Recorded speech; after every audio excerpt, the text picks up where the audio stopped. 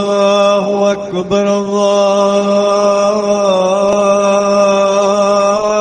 الله أكبر الله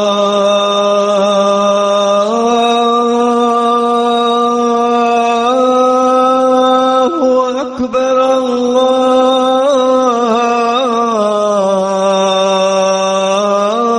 الله أكبر أشهد أن لا إله إلا الله أشهد أن لا إله إلا الله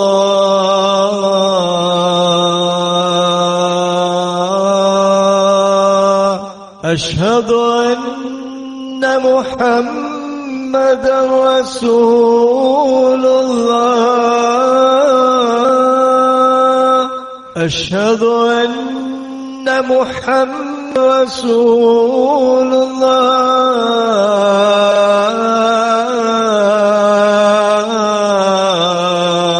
الله حي على الصلاة حي على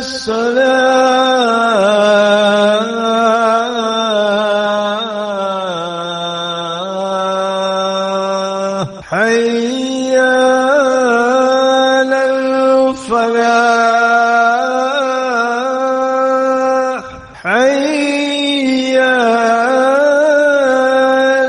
الفلاح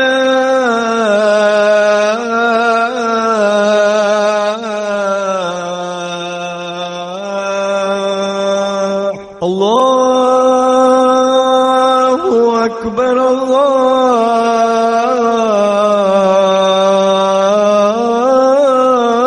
الله أكبر لا إله إلا الله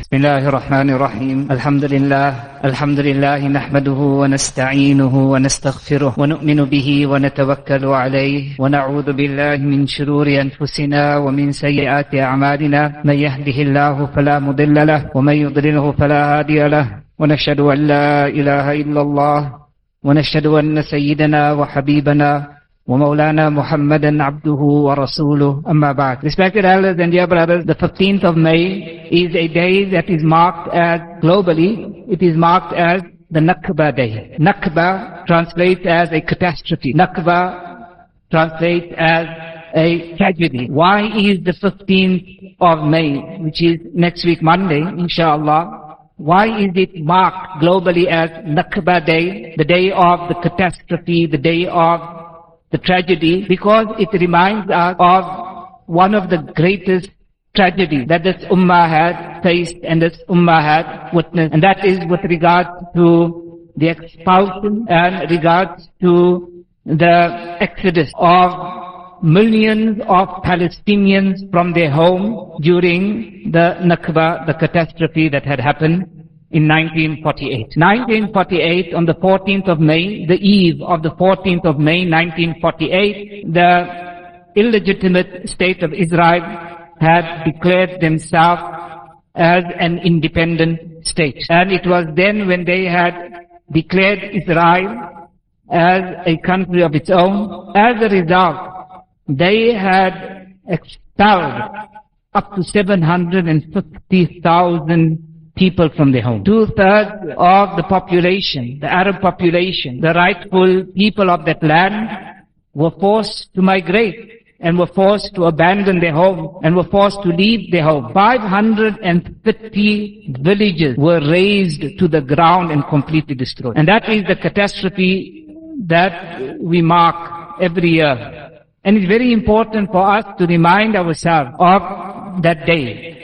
A very sad day in the history of Islam and the Muslim Ummah, but it's important that we keep on speaking about it. It's important that we keep on reminding one another about it. It's important that we speak to our children about it. It's important for that struggle to remain. Since then, there has been a struggle against the illegitimate state of Israel and the illegitimate Jewish Israeli settlements and so on and so forth. It's important for that struggle against them to continue. And that struggle will only continue if we remind ourselves of the struggle.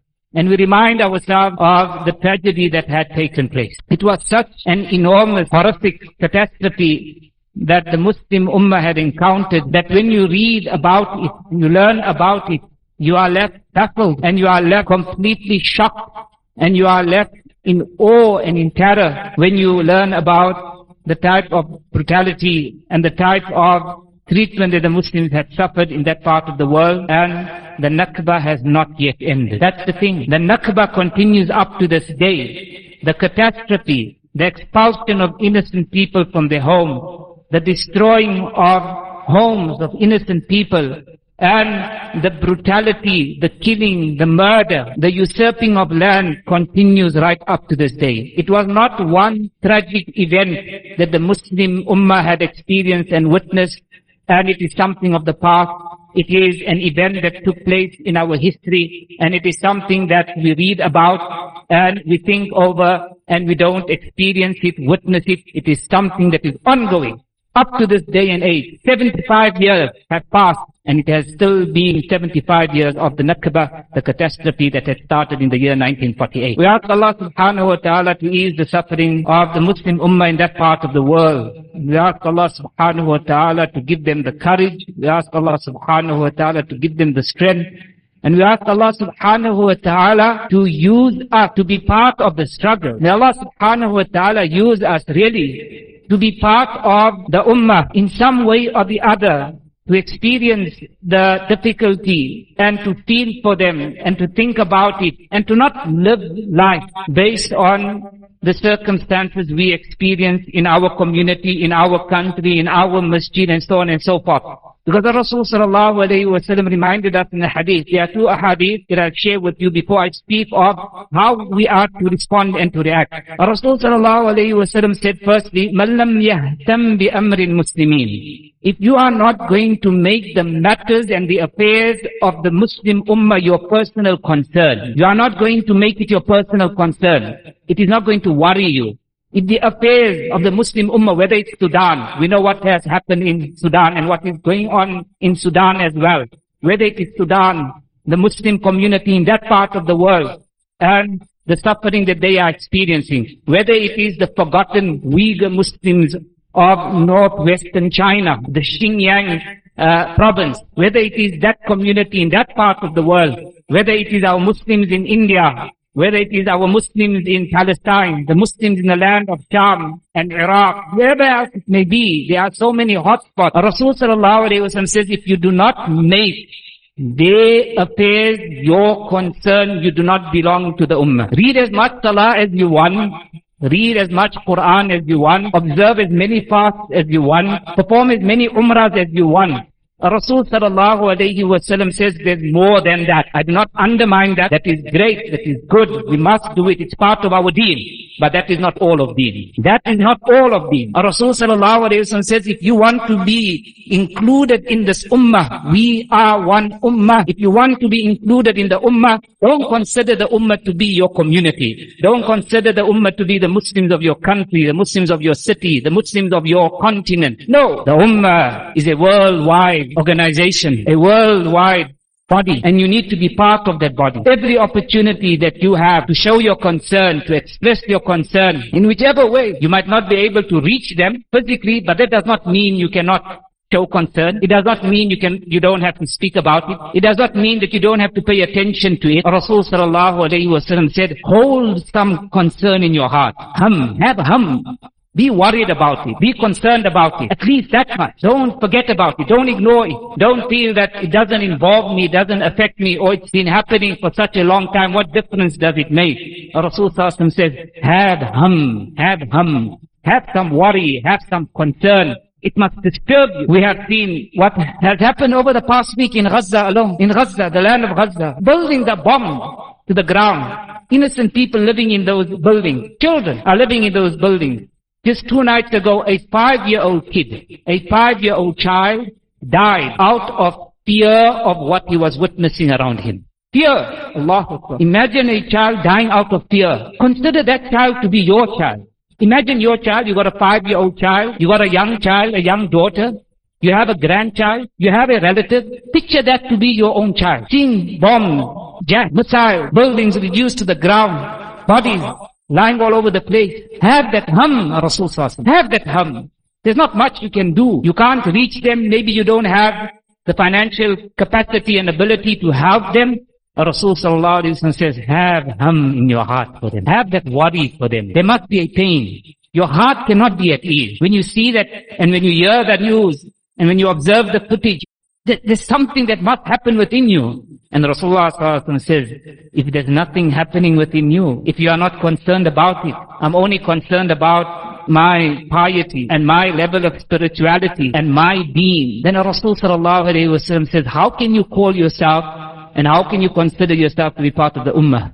All you are doing is you are involved in some ritual. Performing ritual, let's take the first hadith. The second hadith, Rasul Sallallahu Alaihi Wasallam, it is a hadith that we have heard of very often. Rasul Sallallahu Alaihi Wasallam has said, مَثَلَ الْمُؤْمِنِينَ فِي تَوَادُّهِمْ وَتَرَاحُمِهِمْ وَتَعَاطُفِهِمْ كَمَثَلِ الْجَسَدِ الْوَاحِدِ.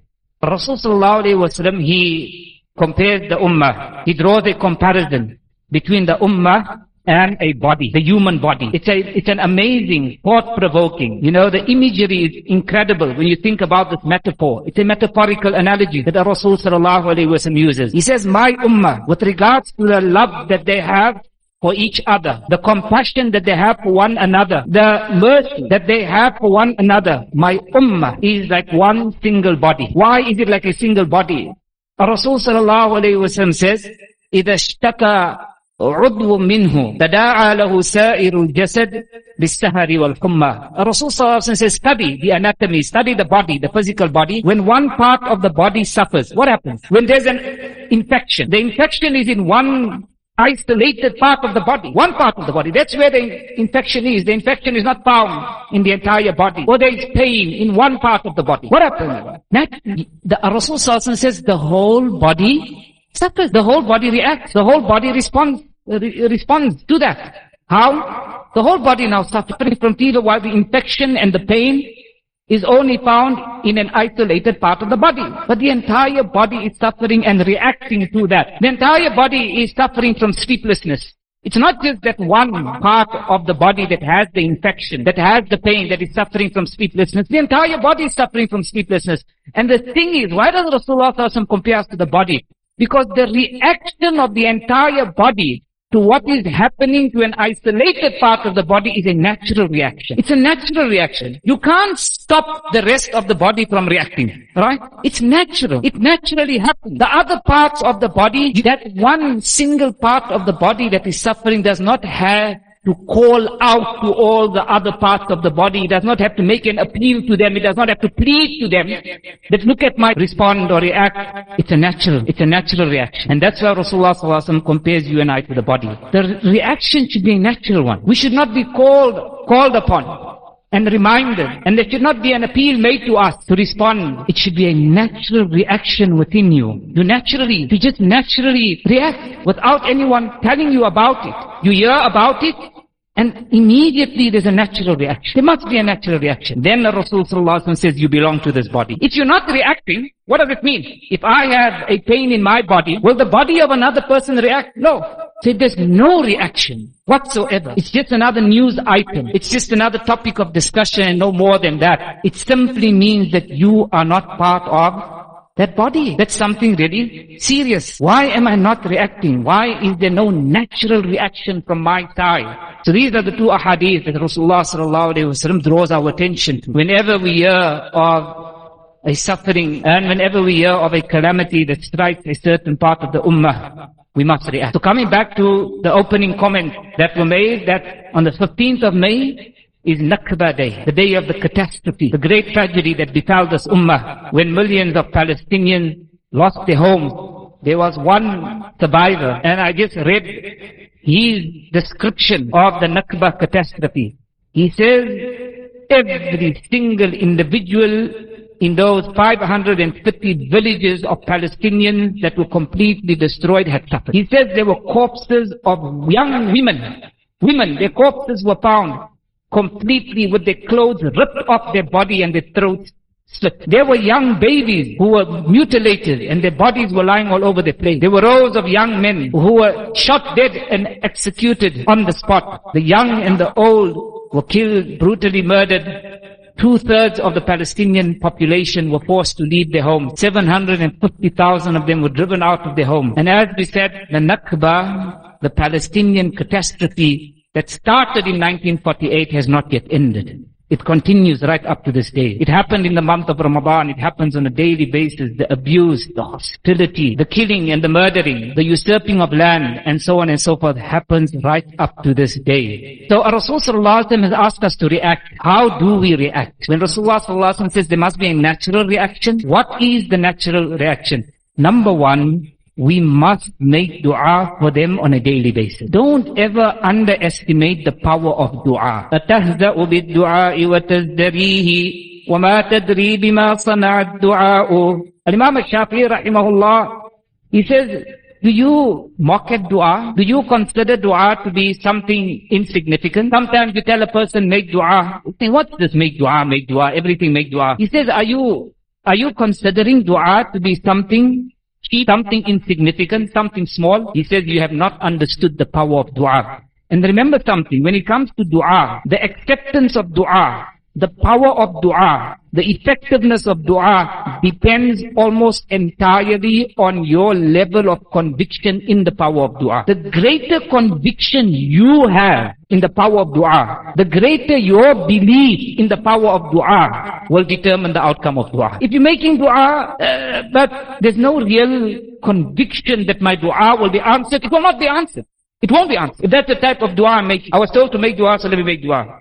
Oh Allah, help our Muslims, oh Allah, oh Allah, oh Allah, oh Allah. I made the dua. But I'm not convinced that this dua will reach them. It won't reach them. Rasul Sallallahu Alaihi Wasallam says, Ya ayyuhan nas, ud'u Allah wa antum muqinuna bil ijaba. Whenever you make dua while your heart is filled with conviction and certitude that Allah answers your dua. Then Allah will answer. Because if you don't have that conviction in the power of dua, then you are doubting Allah's power. You're doubting the power of Allah. So make dua, as the dua will reach them.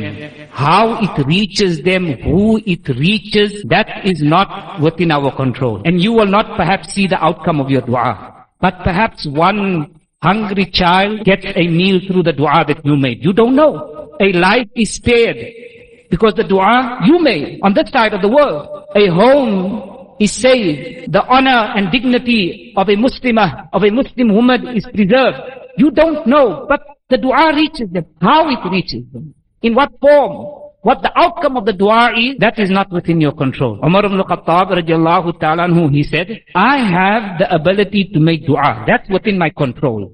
The outcome of dua, that's not in my control. So I will do what I have control over, and that is make dua. Number two is, we must develop a spiritual connection to Aqsa. Every discussion and every dialogue around Aqsa seems to be a political one. Whereas Al-Aqsa is the third holiest site in Islam. If you look at Makkah and Medina, you will notice we have a spiritual connection to Makkah and Medina. Makkatul Mukarrama, Madinatul Munawwara.